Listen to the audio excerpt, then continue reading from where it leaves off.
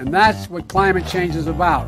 It is literally, not figuratively, a clear and present danger. We are in the beginning of a mass extinction. The ability of CO2 to do the heavy work of creating a climate catastrophe is almost nil at this point. The price of oil has been artificially elevated to the point of insanity. That's not how you power a modern industrial system. The ultimate goal of this renewable energy, plan is to reach the exact same point that we're at now. You know who's tried that? Germany. 7 straight days of no wind for Germany.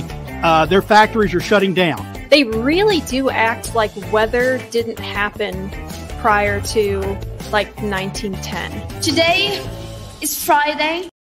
Today is Friday. Hello and welcome to. It is, you little twit. I know. I like that you kind of throw that in every single week, Anthony. I'm totally a fan of that and continue to do so. Just with that, here's Anthony Watts throwing in that little twit comment of the week. How are you, Anthony? Yeah, well, every time I see that video clip of Greta, actually, anytime I see any video clip of Greta, it just raises my hackles. It sounds like you're kind of like mixing the words great and Greta. It's like she's that great of a person, Greta. I don't know. That thought amused me. I know that it's not actually true. One person here says, one thing she gets right, it is Friday. Yes, that is the one thing she does get right. Yeah, right? At least she can do that. And Linnea Lucan. Linnea, you're pixelated this week, so we can't tell that your background is that much better than mine. So, I'll take that as a win. How you doing? Are you frozen? I'm doing all right. Don't know what I can say about the bandwidth issues I'm having today. I haven't noticed any lagging on my end at all, but just blame climate change. Everybody will take that. Yeah, good internet, climate change, bad internet. That's climate fair. Change. That's very fair. It's climate change. Actually, I wouldn't be surprised if we did a search on Google right now for a story that climate change will affect internet bandwidth, and we'll find something. You don't blame anything on climate change. I'm gonna be honest. I'm very intrigued if why not? If you can think up the most absurd thing to blame on climate change. Is the internet? Can climate change kill the internet? I don't know. Does Al Gore say so? There's some Al Gore joke to make there that I haven't figured it out yet, but there's something there. Wow. Yeah. All right. Touche. You are right on that one. Is video streaming pushing up harmful emissions? Probably. Well, harmful. Well, yeah. All those data centers that they're out there to support this. Yeah. The cloud. Yeah, my favorite data center in the whole wide world is the one run by the University of Colorado, and they have NCAR, National Center for Atmospheric Research in Boulder, and they built a new data center with supercomputers. The thing is massive; it's like an acre in size. But where did they build it? Wyoming. Why? Because Wyoming has cheap coal to power the data center. They don't have to pay for the extra money for the green electricity out of Colorado. Yeah. What companies do and what they say for virtue signaling points are often vastly different. None of this so far has been planned. It's actually been pretty entertaining. Now I kind of want to go into a whole rant about why companies love virtue signaling. It has nothing to do with climate change, though, so I'm going to have to resist. I feel like this whole episode is going to be a collection of me trying to resist going into rants about topics I really want to go into, because we're going to talk about a list that came out from Politico that ranked Vladimir Putin as the number one. It was between influencers and actually, let me pull up the methodology that they have here. Not the number one, but one of 28. Is it 2? I may have gotten that wrong. But either way, so yeah, they ranked Vladimir Putin. Actually, I'm getting ahead of myself here. Let me introduce this. Apologies. So here we have Politico's, they call it the Green 28 list, where it's essentially they looked at the people in the European Union that have the biggest amount of influence or effect or just power over future climate policy. And the comments coming in, I just saw and it made me laugh. So if I just kind of go down a bit here, they get into just what this list is and why they did it. So welcome to the Green Revolution, voiced by Amazon Polly. I'm not going to click on her voice. I don't want to hear it. So Politico says this is the first time that Politico is ranking the 28 people with the most influence on the EU's sustainability, environmental, mobility, climate, and energy policies. When I was reading this earlier, that just doesn't seem like a well-written sentence, but moving on. all areas that are being rapidly transformed by the bloc's push to decarbonize in response to growing alarm over climate change and biodiversity decline. So, I mean, just kind of going off this first paragraph here, you can kind of see the point of view that Politico is going to be coming at this from, which is, and correct me if you think I'm interpreting this wrong, but that we're in the middle of a crisis and that we need people that are like looking to vastly change our society. Linnea, did I get that wrong, or does that kind of seem where Politico is coming at this from off the get-go? No, that seems about right. Cool. Again, the decarbonize wording is as insidious as always on a planet of carbon-based life forms, but right. Yeah, it's they're not exactly. They never are interested in people who can make an impact in any kind of a positive way, or any kind of people who are interested in real conservation. It's mostly going to be about virtue signaling. Oh yeah. Mind-blowing interpretations of global events. Yeah. All right, so I'll move forwards a bit here.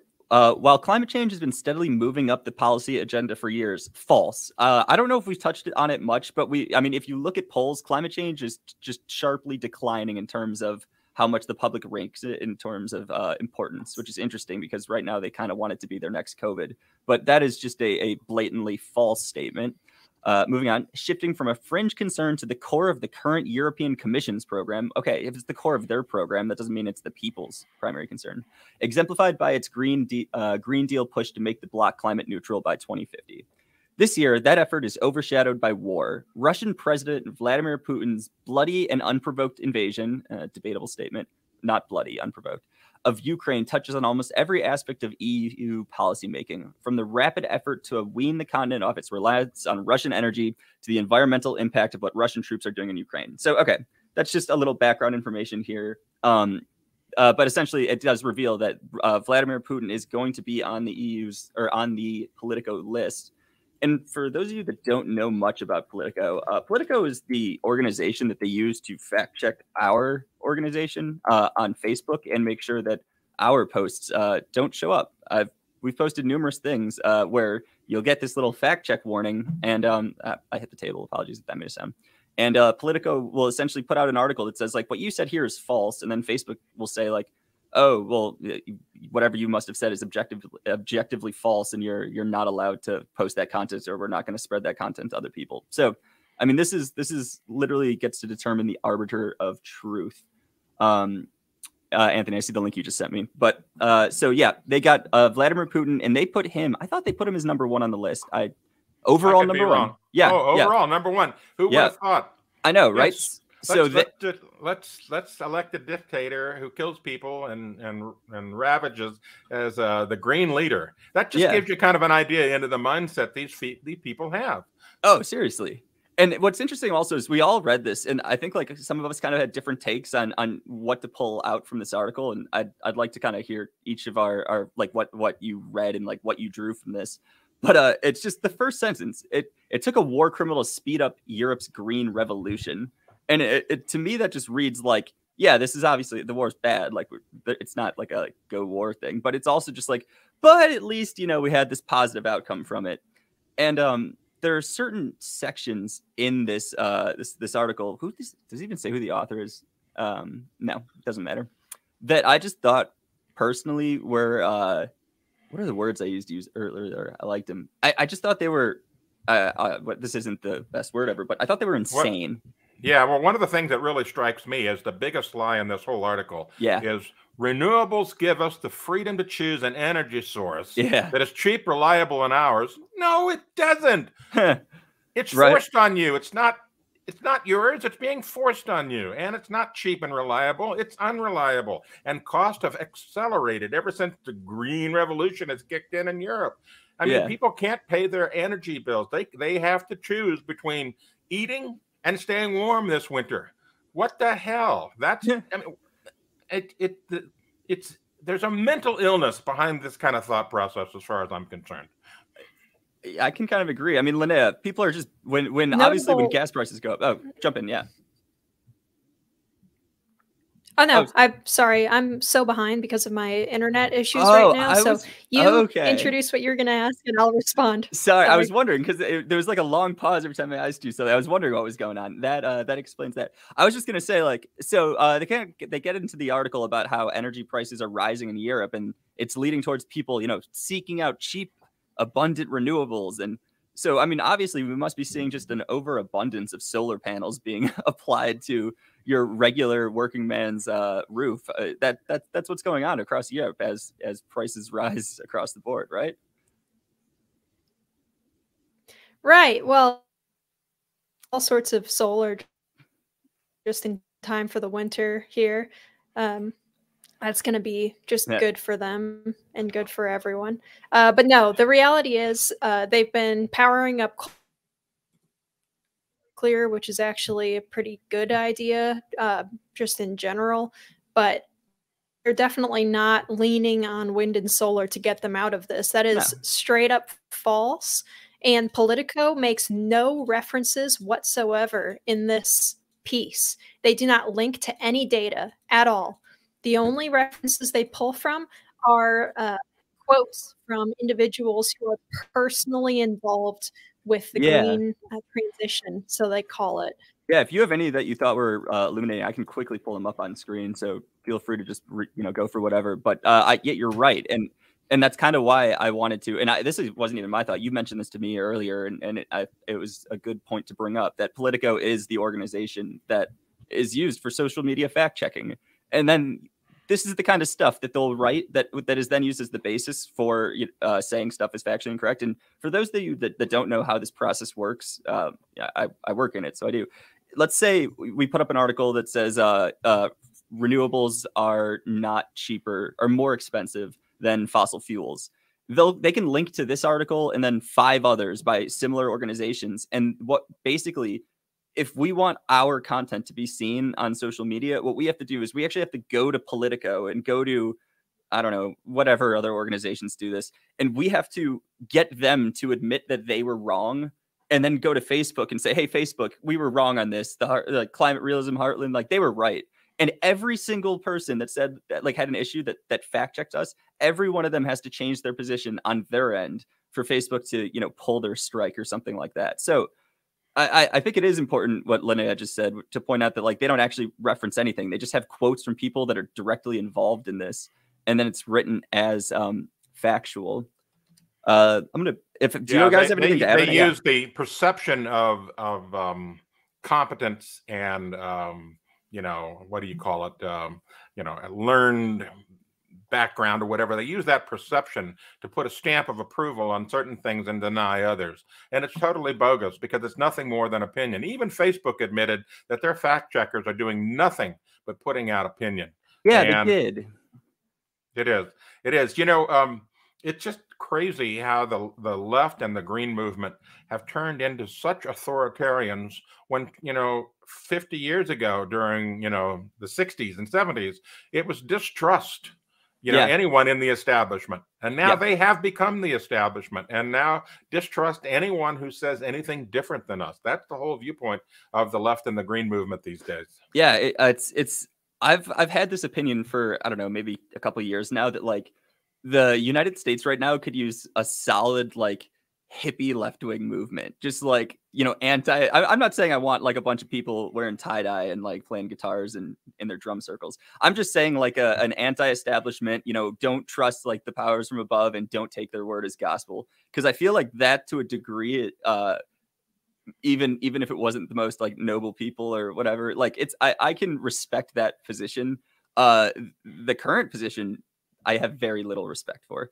That like, we're gonna kind of fall in line and take this as all as fact. And the other thing that's happened since the 60s, it used to be all about, they were against the war and they were trying to save the planet and all that sort of thing. And they're still into this save the planet mode, but they're in this, like, hyperdrive now. But the crazy thing about it is that they're more interested in the planet than they are the people. Back in the 60s, it was power to the people. Now it's power to the planet. I mean, and the kind of mindset that they have is just totally flip-flopped, and it's anti-human. It's totally anti-human. There was an article in the Guardian. Yeah, I'll pull it up. That basically says, just kind of like what they're doing with Putin. Putin, they're giving him the green credentials. He's helping the planet. Well, they did the same thing with Genghis Khan. It's just absolutely bonkers. Yeah, Why? so Genghis Khan was good for the planet. Seriously, what kind of mindset thinks about this? Oh, never mind the rape, the pillaging, the destruction, the deaths. He helped get carbon dioxide out of the atmosphere. What a hero! Yeah, are these folks mentally ill? I think they are. I would agree with that. So honestly, I haven't read this article yet. I know you sent it around just briefly or moments ago, but I do think it represents a similar mindset. And I want to go back to the Putin article and actually kind of go through some of the quotes from it in a bit. But just the kind of, they'll admit like, oh yeah, Genghis Khan or Putin, like they'll it's not like they're saying what he's doing isn't bad, but they are also just eager to jump on the environmental benefits of these actions. Also, I just like struggle to mentally reason through. Maybe I'm not as good at gymnastics as other people are, mental gymnastics that is, but I'm struggling to reason through like how just shooting at people and like launching missiles and the threat of nuclear war is environmentally beneficial. That just doesn't compute, especially the whole nuclear war thing. But I don't know. Politico put them as the overall number one most influential. You'll understand, Andy. What do you mean? You'll understand, Andy, if you read this line. You got this line from this article that you have up here. Okay. Oh yeah. May have scrubbed 700 million tons of carbon from the atmosphere, roughly the quantity of carbon dioxide generated in a year through global petrol consumption, by allowing previously populated and cultivated land to return to carbon-absorbing forest. So he raised civilizations, and that is what their it's depopulation. That is what their position is that is positive. These people are deranged. Evil. Seriously. And I have absolutely no problem saying that. When you take that position, then you're genocidal, and that's just it. Yeah, I'm getting excited, I feel like, because like these are just I feel like these are not just hard things to say, and they're very strong statements, but they're kind of hard to refute when you're like reading these kinds of things. So it's just like I just keep wanting to jump in and agree with you. Anthony, you just sent me something that I'm almost afraid to put on the screen based on... I was thinking the same thing too, that YouTube would just shut it off. I mean, I just did it. No, I'm not doing your cookies. So what is how this? green were the Nazis? Oh man, nature, environment, and the nation in the Third Reich. I wonder how this person's career went as an author. I am not going to make the joke I was about to make. Yeah, no. Man, how? Okay, so they're doing Putin right. Yeah, go. Sorry, these are the same people who said that a minor nuclear exchange would actually be good for the climate because it would reduce the temperature by putting a bunch of material into the atmosphere. What? Wow. You really? Lunatics. What is wrong with these people? I forget where it was. It was probably either The Guardian or Politico, but it was one of those. They are out of their minds.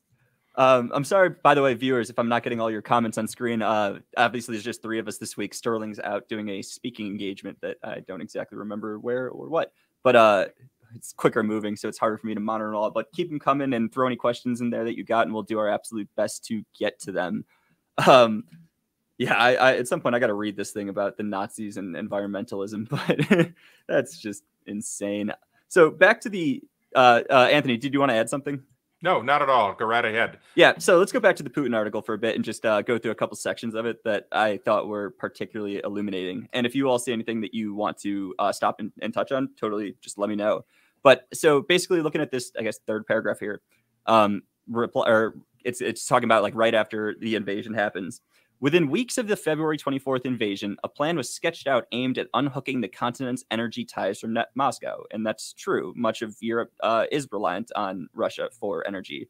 They don't really say why, which we can get into. It leaned on 3 pillars: cutting oil, gas, and coal supplies from Russia, getting gas and other fossil fuels from elsewhere, and massively speeding up the rollout of renewable power and energy-saving measures. And here's an interesting one.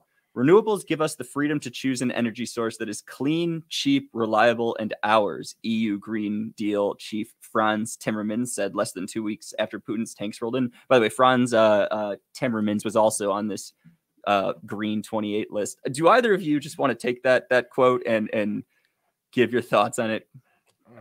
Linnea, Anthony? You take Sure. it, Linnea. I need to go throw up. Yeah. All right. So let's just get this straight. It's pretty clear that the part that they're leaning into the most in reality over there is the energy saving measures, considering the bills that they are having over in the United Kingdom right now and Germany's measures on preventing people from using their own, heated pools and stuff, and other electricity rationing measures that have been taking place over there. That's what they're leaning into. They are not massively speeding up the rollout of renewable power. And you have to ask them what they mean by that too. Yeah. Because a lot of the times what they mean is that they'll contract out for a big offshore wind contract that they already had scheduled.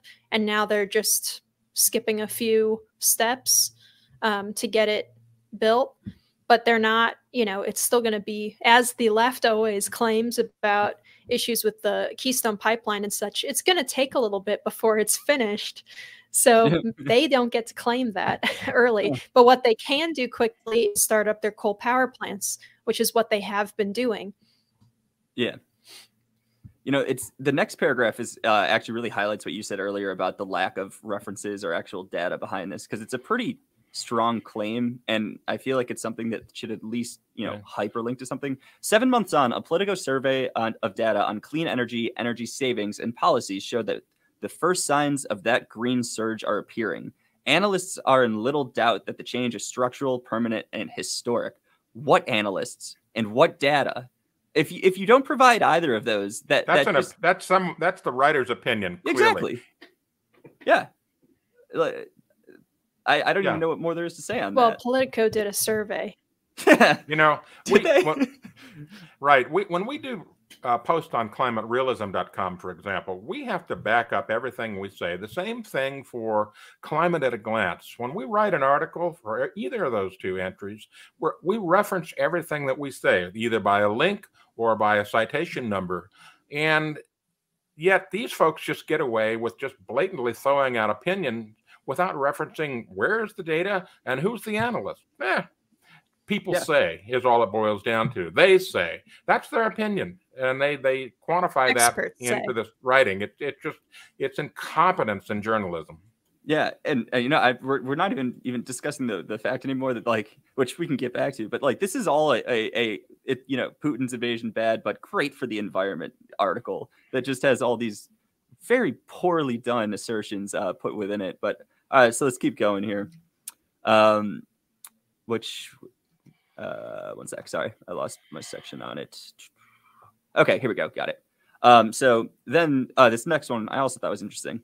We will look back at the situation in 10 years' time and see, okay, that was the moment where we really got serious about the green transition and we really had the big green acceleration, said Simone Tagliapietra. Tagliapietra. Okay, that was better than I expected that to go. A research fellow at the Brussels-based think tank, Bruegel. So I think we should just give a bit of background information here on why this moment should be a turning point. And why Europe is so reliant on Russia and Putin for energy in the first place. And it's because they've been pushing these green energy policies, which they say on paper are effective and cheaper. And they say that people can install solar panels, but you can on your roof, and you're going to save money in the long term. Well, the long term is 20 years if everything goes right. And not everyone has the money to make a 20-year investment that might break even if nothing goes wrong. But in reality, this isn't happening. So they're actually just having to import energy from the largest distributor in the region, which is Russia.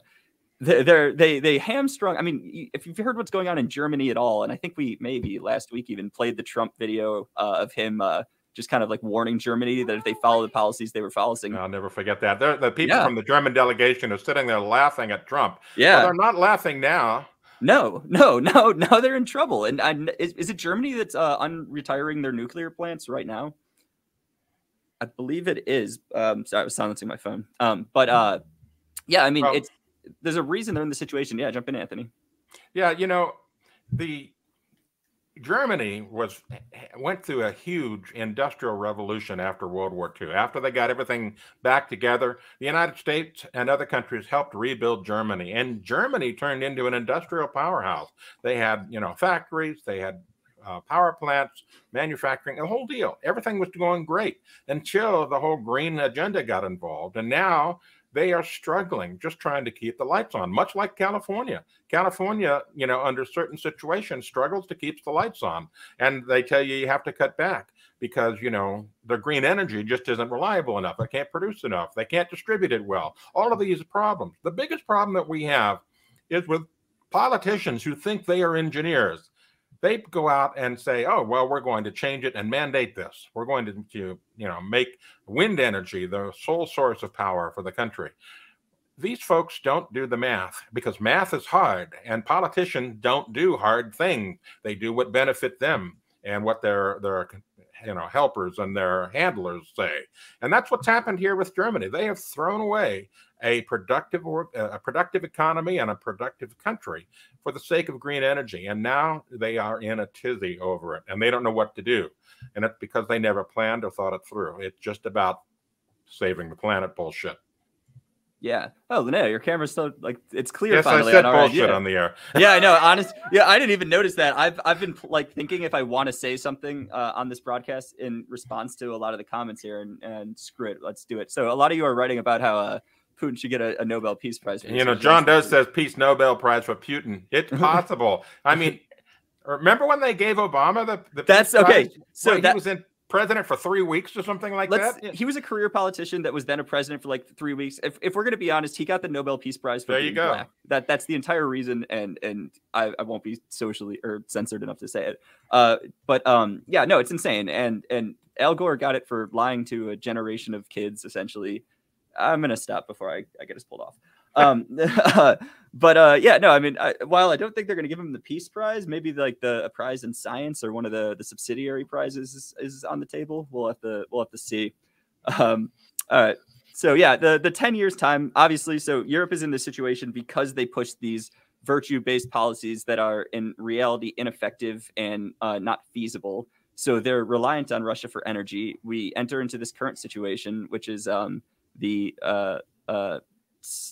titled by them unprovoked war. I would argue there's other reasons, but it's not the point of this conversation. The point of it is to essentially say, first, Politico will do everything they can to just act like this situation exists in a vacuum. Like it's always been Europe entirely reliant on Russia for energy instead of Europe put themselves in this situation. And when I say Europe, I mean countries within Europe, and are now paying the price of it.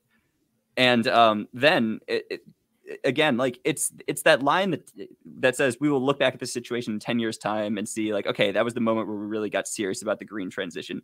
That reads to me is like a reflective statement in an extremely positive way. And that was a good moment. And I'm a very anti-war person. So I am coming at this with a huge bias, to be clear. I might as well just throw it out there. But I dislike when articles put something that I consider to be just such a human, I don't know, tragedy maybe is the right word, and write about it in and this is where I say I have a bias, reads to me almost in a quasi glowing tone. Do you both agree with that at all, or am I kind of off base here? I'm honestly asking. If you disagree with me, totally fine. I didn't read any kind of glowing tone to this. I read a totally dispassionate, fixated, obsessed with the climate issue. Yeah. Sort of lean. They're not even considering any other part of the damages of war. Yeah. The issue that they're worried about right now is the climate impact. Yeah. around talking about how upset he was. Yeah, we're losing. Yeah, Linnea there. we're losing The you. mobilization of troops. Sorry, we're losing you, Linnea. We're Oh, only getting every couple of words right right. now. I want to hear the rest of your point though, because honestly, I very much agree with it. That with what you were saying kind of brought to mind for me. Like they're very worried about the client impacts to the point where they're completely disregarding the environmental impacts. Or the human impact. Yeah, they're using Europe as human guinea pigs to push the green agenda and see how well it works. They don't care that people are going to be starving or freezing in the winter. No, saving the planet, is much more important. We need to get through this. And yes, some people will die, and some people won't be able to, keep the lights on and whatever. That's not important to them. The agenda is more important, and that's the problem with this whole green movement. It's anti-human. That's totally what it's about. And, some people further up in the discussion, we talked about the Nobel Prize. Putin could get the Nobel Prize, and Gore got the Nobel Prize, and Obama got the Nobel Prize. Well, you know what? I think we should award the Nobel Prize to carbon dioxide. And here's why. Here's why. Carbon dioxide has done more for the planet than any of these lamers out there. Now, I have this article here back in 2016. It talks about NASA and their satellite looking at the greening of the planet. They're measuring how much extra chlorophyll are we seeing in the spectral response to light in the planet. And so they find that carbon dioxide has greened the Earth to the point of, creating an area about the size of the United States around the globe of extra green. Carbon dioxide has fueled plant growth. It's greened the planet. That's the real green movement there. The carbon dioxide has done more for greening the planet than any of these people ever have, or any of these policies ever have. So let's award the Nobel Prize to carbon dioxide, or maybe let's take it up a notch and award it to fossil fuels. I mean, it's done more for the planet than any of these people's or ideas. Yeah, that's fair. Linnea, I hope your connection's working. You were mentioning like the mobilization of troops and like the impact that all of those are that the actual like war is having on maybe the environment and people versus the climate impacts that Putin is having. No, I'm not talking about the environmental. We didn't hear a lot of your words, so I wasn't sure. That's why I didn't want to get your point. I was saying that it's funny that they're saying this now, because early on when the invasion first happened, John Kerry was running around. Mr. Climate Czar was doing his rounds talking about how this was going to be bad for the climate because the mobilization of troops will create a lot of carbon dioxide, and also because it was taking people's focus off the all-important climate issue. So they're just trying to spin it to keep talking about climate change. They will do what they can to do that. So they will take whatever deranged positions possible. They have absolutely no scruples whatsoever. No scruples. I'm glad we got that, because I didn't hear any of the John Kerry stuff, and I didn't know that. That's just, it's more insanity. I feel like I use that word too often on this broadcast in general. It's just I feel like I hit a mental, or it just like I keep getting directed towards it. All right, so let's see what else we got here. It's kind of more of the same. Let's see. Yep. So miscalculations on the battlefield. As far as that goes, this isn't climate related, but I don't really know how much I trust the media on either side about who's winning and all that. But here's an interesting part. So he attacked Europe's energy system just as an array of cheap and reliable alternatives became realistic. Interesting. That's not only solar and wind, which now generate power at a fraction of the cost of gas. Products that even 5 years ago had barely entered the market, such as heat pumps, are now mature. Linnea, I know you do a lot of work on actually like looking at the cost of various energy sources. Is this I didn't realize I didn't have the article up still. I'll pull it up. But is this a factual statement? Here's the section I was pulling from. That these are a fraction of the cost? No. And it's insane to make it. But it is something that they commonly say. This is something that they go with over and over and over again. But as soon as you dig into the data that they're referencing, if they were referencing any data here, which they're not, again, you will see that most of the time when they are predicting the prices, they're not actually pricing it out based on what it actually is costing right now. What they do is they look at the installed capacity and the nameplate capacity of something like a wind turbine or the solar panels. And they do all their calculations based on the idea that it has an idealized, what was it? In Germany, a couple of weeks ago, was getting, I want to say, 8% operational generation from their wind and solar. Really? And they do all their calculations based on the idea that it makes 40%.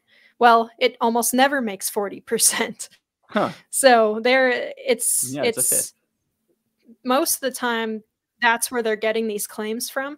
And That's even good to our know. own Energy Information Administration, that is how those organizations do those calculations as well. Mm-hmm.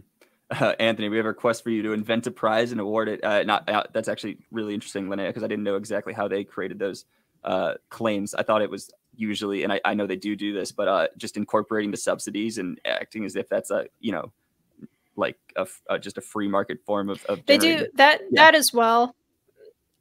Yeah, it's just a bunch of ways to manipulate. Yeah, that as well, and the Energy Information Administration will give you sometimes, depending on the document you find, and you might have to dig pretty hard to look for it, but they will often give you a subsidy and a subsidy-free value. Okay. Or they might call it an investment, something like that. And oftentimes, even those are still using those incorrect generation factors. You need to be really suspicious about any price per megawatt hour that you're shown for these things, unless it's being currently generated.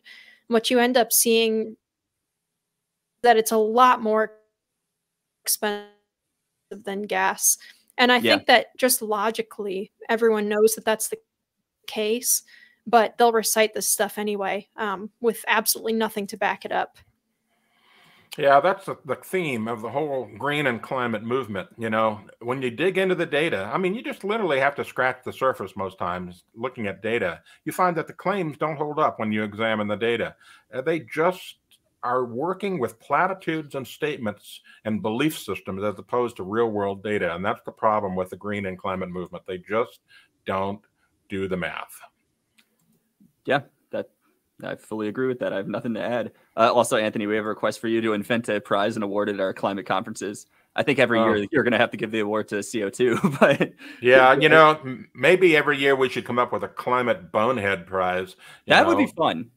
That would actually be a lot for the most boneheaded idea or policy, out there. And this kind of seems like this could be a femur painted green, and we. Oh man, I like it. I like this idea. I'm not gonna lie, it's pretty funny. It's a climate bonehead prize. I like that. Yeah, I see Jason Button. He says, "I love it." Yeah, thank you, Jason. I do too. It's not bad. There's organizations out there that award prizes for the most idiotic government waste. I think, as Heartland being the major player in the whole climate movement, we should come up with a prize and award it to the most boneheaded climate idea or process or person or whatever. Yeah, I kind of actually think we should. And someone, Catherine Burke, wrote, it reminds me of the Darwin Award. That was exactly what I was thinking this entire time too. I don't know. Well, it is an anti-human, the Darwin Award. Yeah, all about people that basically off themselves and remove themselves from the gene pool. Malthus Award. The what award? What award, Linnea? Sorry. The Malthus Award. I don't know that one. Similar? Malthus. Malthusian. Okay. Bonehead cheers. All right. Yeah. So let's see. Oh, wait, let me pull up the article. I just go to it on my end. I got to be sure I pulled up for everyone. So the green acceleration doesn't mean Europeans will avoid a succession of brutally cold and expensive winters. This crisis also means that governments across the bloc have been preoccupied with short-term measures to stave off blackouts rather than doing their utmost to aid the longer-term energy shift. So that's another interesting part. Anthony, why do you think they're having these short-term blackouts, and why are they considered? How is the solution to short-term blackouts continuing to do what's giving you? I'm kind of answering the question. I'll just stop. Well, we'll go back to the very beginning of this program where Sterling Burnett in the introduction is talking about 7 straight days without wind in Germany. Well, there you go. You know, if you base your entire power grid structure on green energy and the wind stops or the sun doesn't shine because it's, cloudier than normal and you don't get a lot of solar, the bottom's going to fall out of your energy grid. And what do? Well, the only thing you can do is start running rotating blackouts, rolling blackouts. They've done this in California when they can't supply enough power during heat waves and the wind stops, because they don't have enough backup capacity. And that's why there's all of a sudden Newsom's feeble little light bulb finally went on over there. And he says, maybe we shouldn't close the last nuclear plant in California because, it's providing a whole boatload of electricity, like 10% for the whole state, 10% of the whole state. Maybe we shouldn't close that. Gosh, what a concept. And it's because they're realizing that green energy just isn't reliable. You can't base a stable electric grid on green energy without a backup. And if you don't have the backup, blackouts are what's going to happen. Yeah. And they write this as if like, jump in, Linnea. I'm so sorry. I'm like 4 or 5 seconds behind, so I'm sorry if I cut you off. No, it's totally fine. I try to only speak when there's a pause. But no. Jump in. Seriously. Cut me off. Anyway. Well, gosh, what were we saying just a second ago? I totally got sidetracked thinking about how off I was. Catherine Burke made a good comment saying that European governments are limiting collection of wood. I have seen some of that. I've seen some reports from a woman in, I want to say it's Austria, but I'm not totally sure, who says that her government is fining people if they go into the national parks and pick up like branches and stuff off the ground, which is really disturbing. Might be Austria. I might be getting it mixed up with a different country. Yeah. That stuff is just crazy, though, and this is coming for everyone. They'll do whatever they need to energy ration. They're worried about people taking from the public lands and stuff more so than they are about their people suffering under energy diktats. It's not good. I did have something else to say, but I've totally lost it. If a woodchuck was green, none. That's pretty good. What were you saying, Linnea? I said, how much wood would a woodchuck chuck if a woodchuck was green? And the answer is none. It wouldn't be allowed to.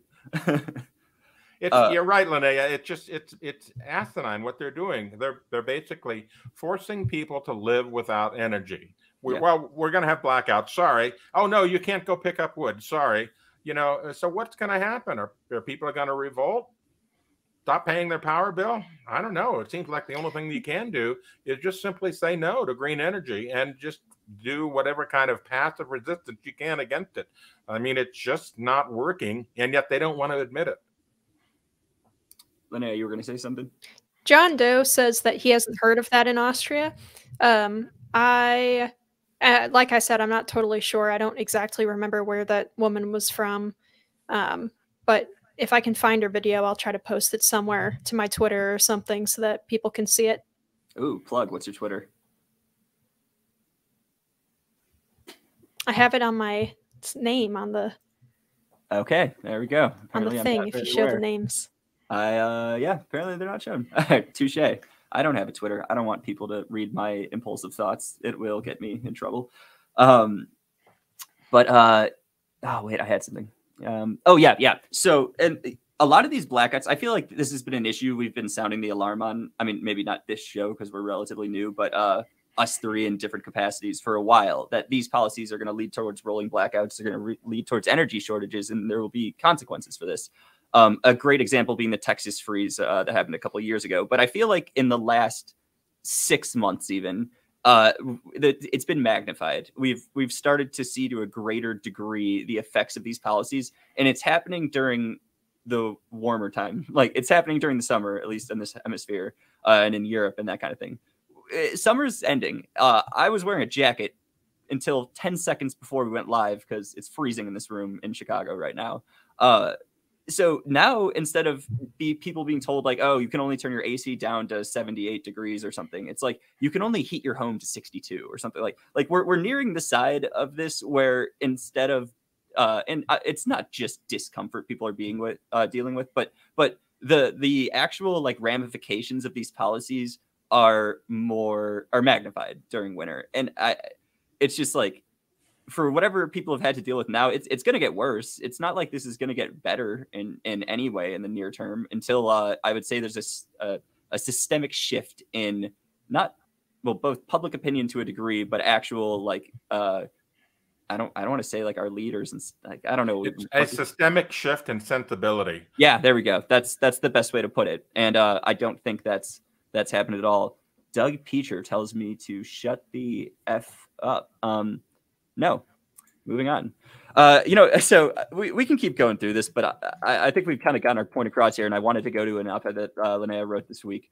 But yeah, so just Politico, to say since that they're not sensitive, to say that they're lacking sensibility is to show that they just gave Putin the #1, overall green influencer award for the European Union.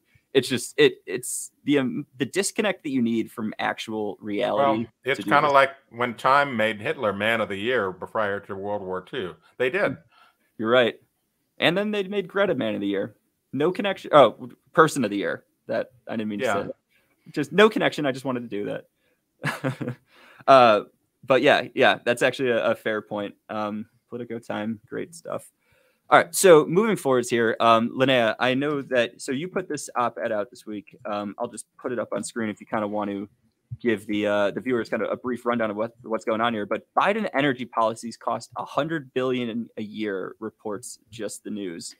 Damn, that's a lot. So how did this number get like created, and what's going on with this whole thing?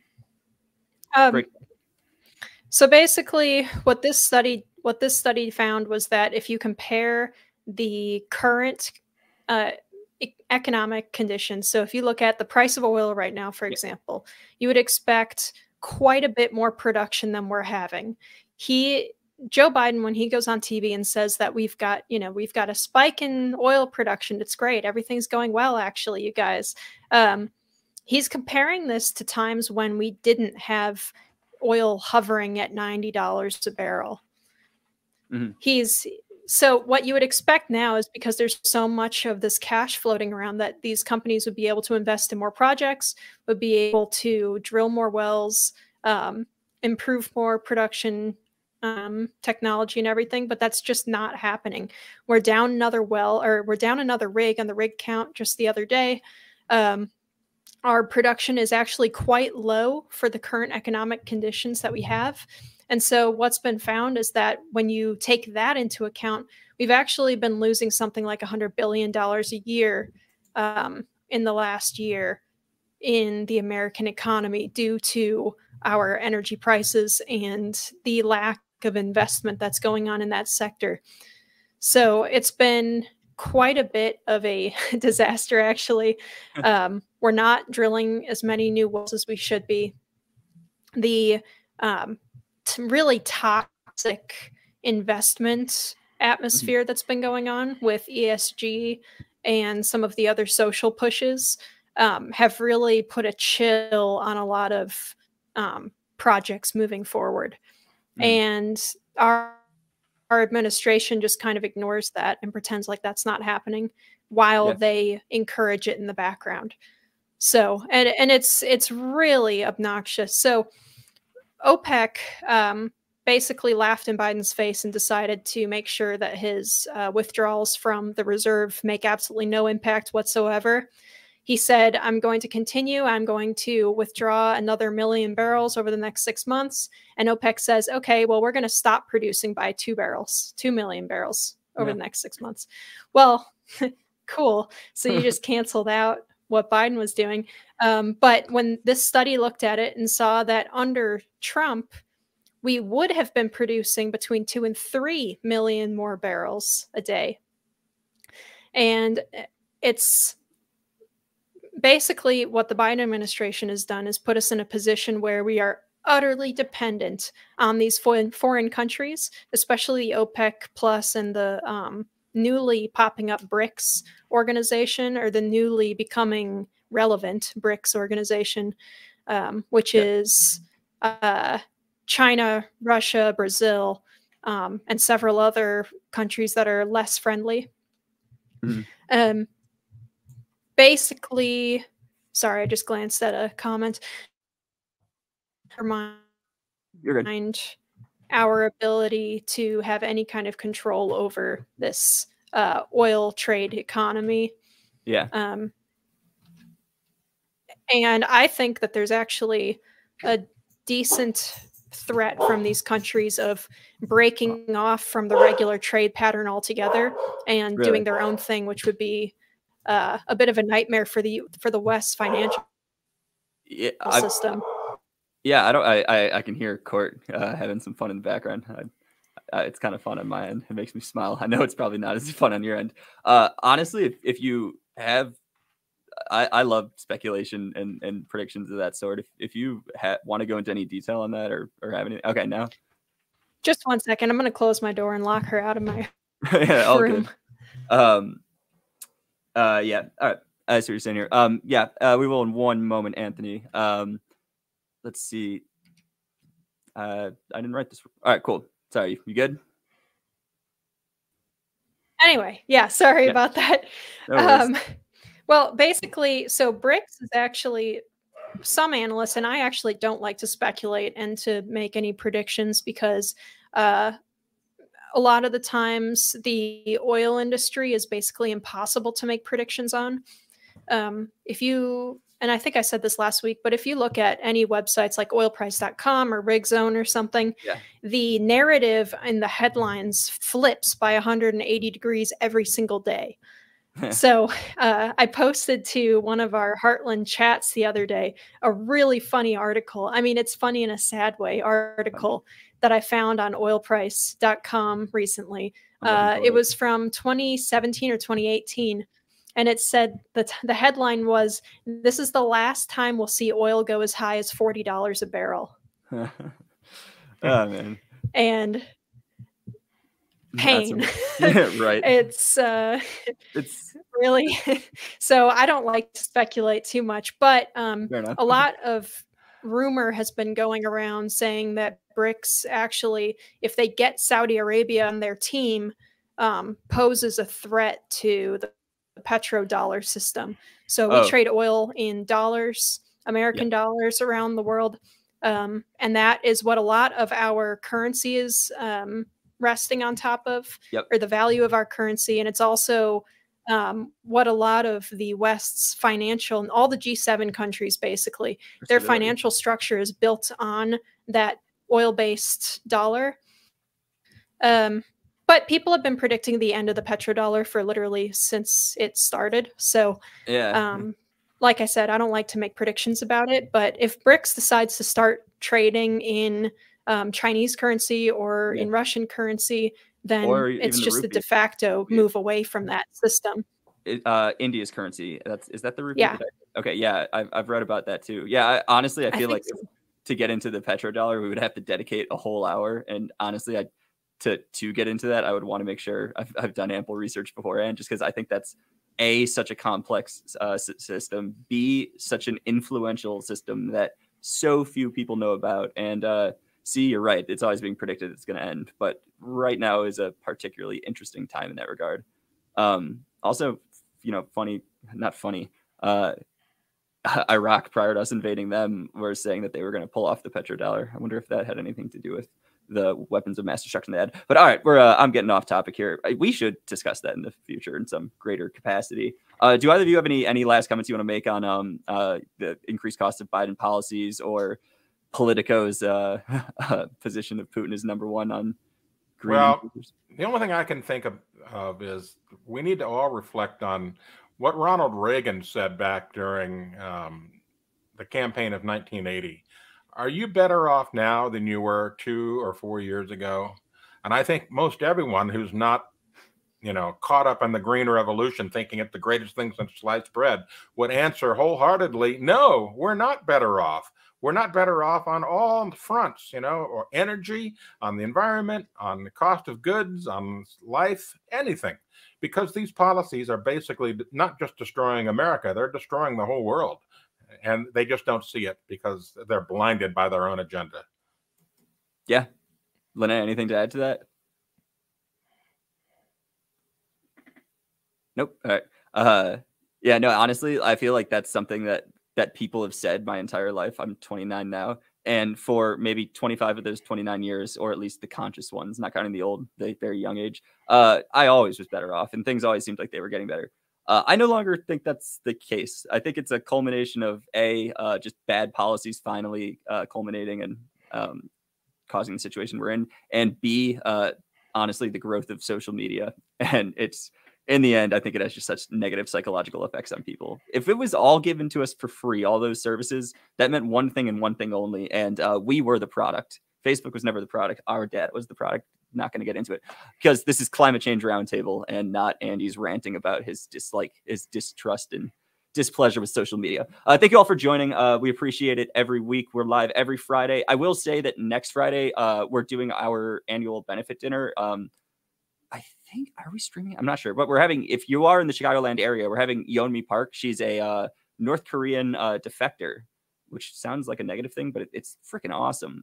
She literally escaped Kim Jong-un's reign and fled across into China. And then I don't want to tell her story. It's insane. So if you are in the area, check it out. This is next week. I highly urge you to come. I'm genuinely extremely excited for that.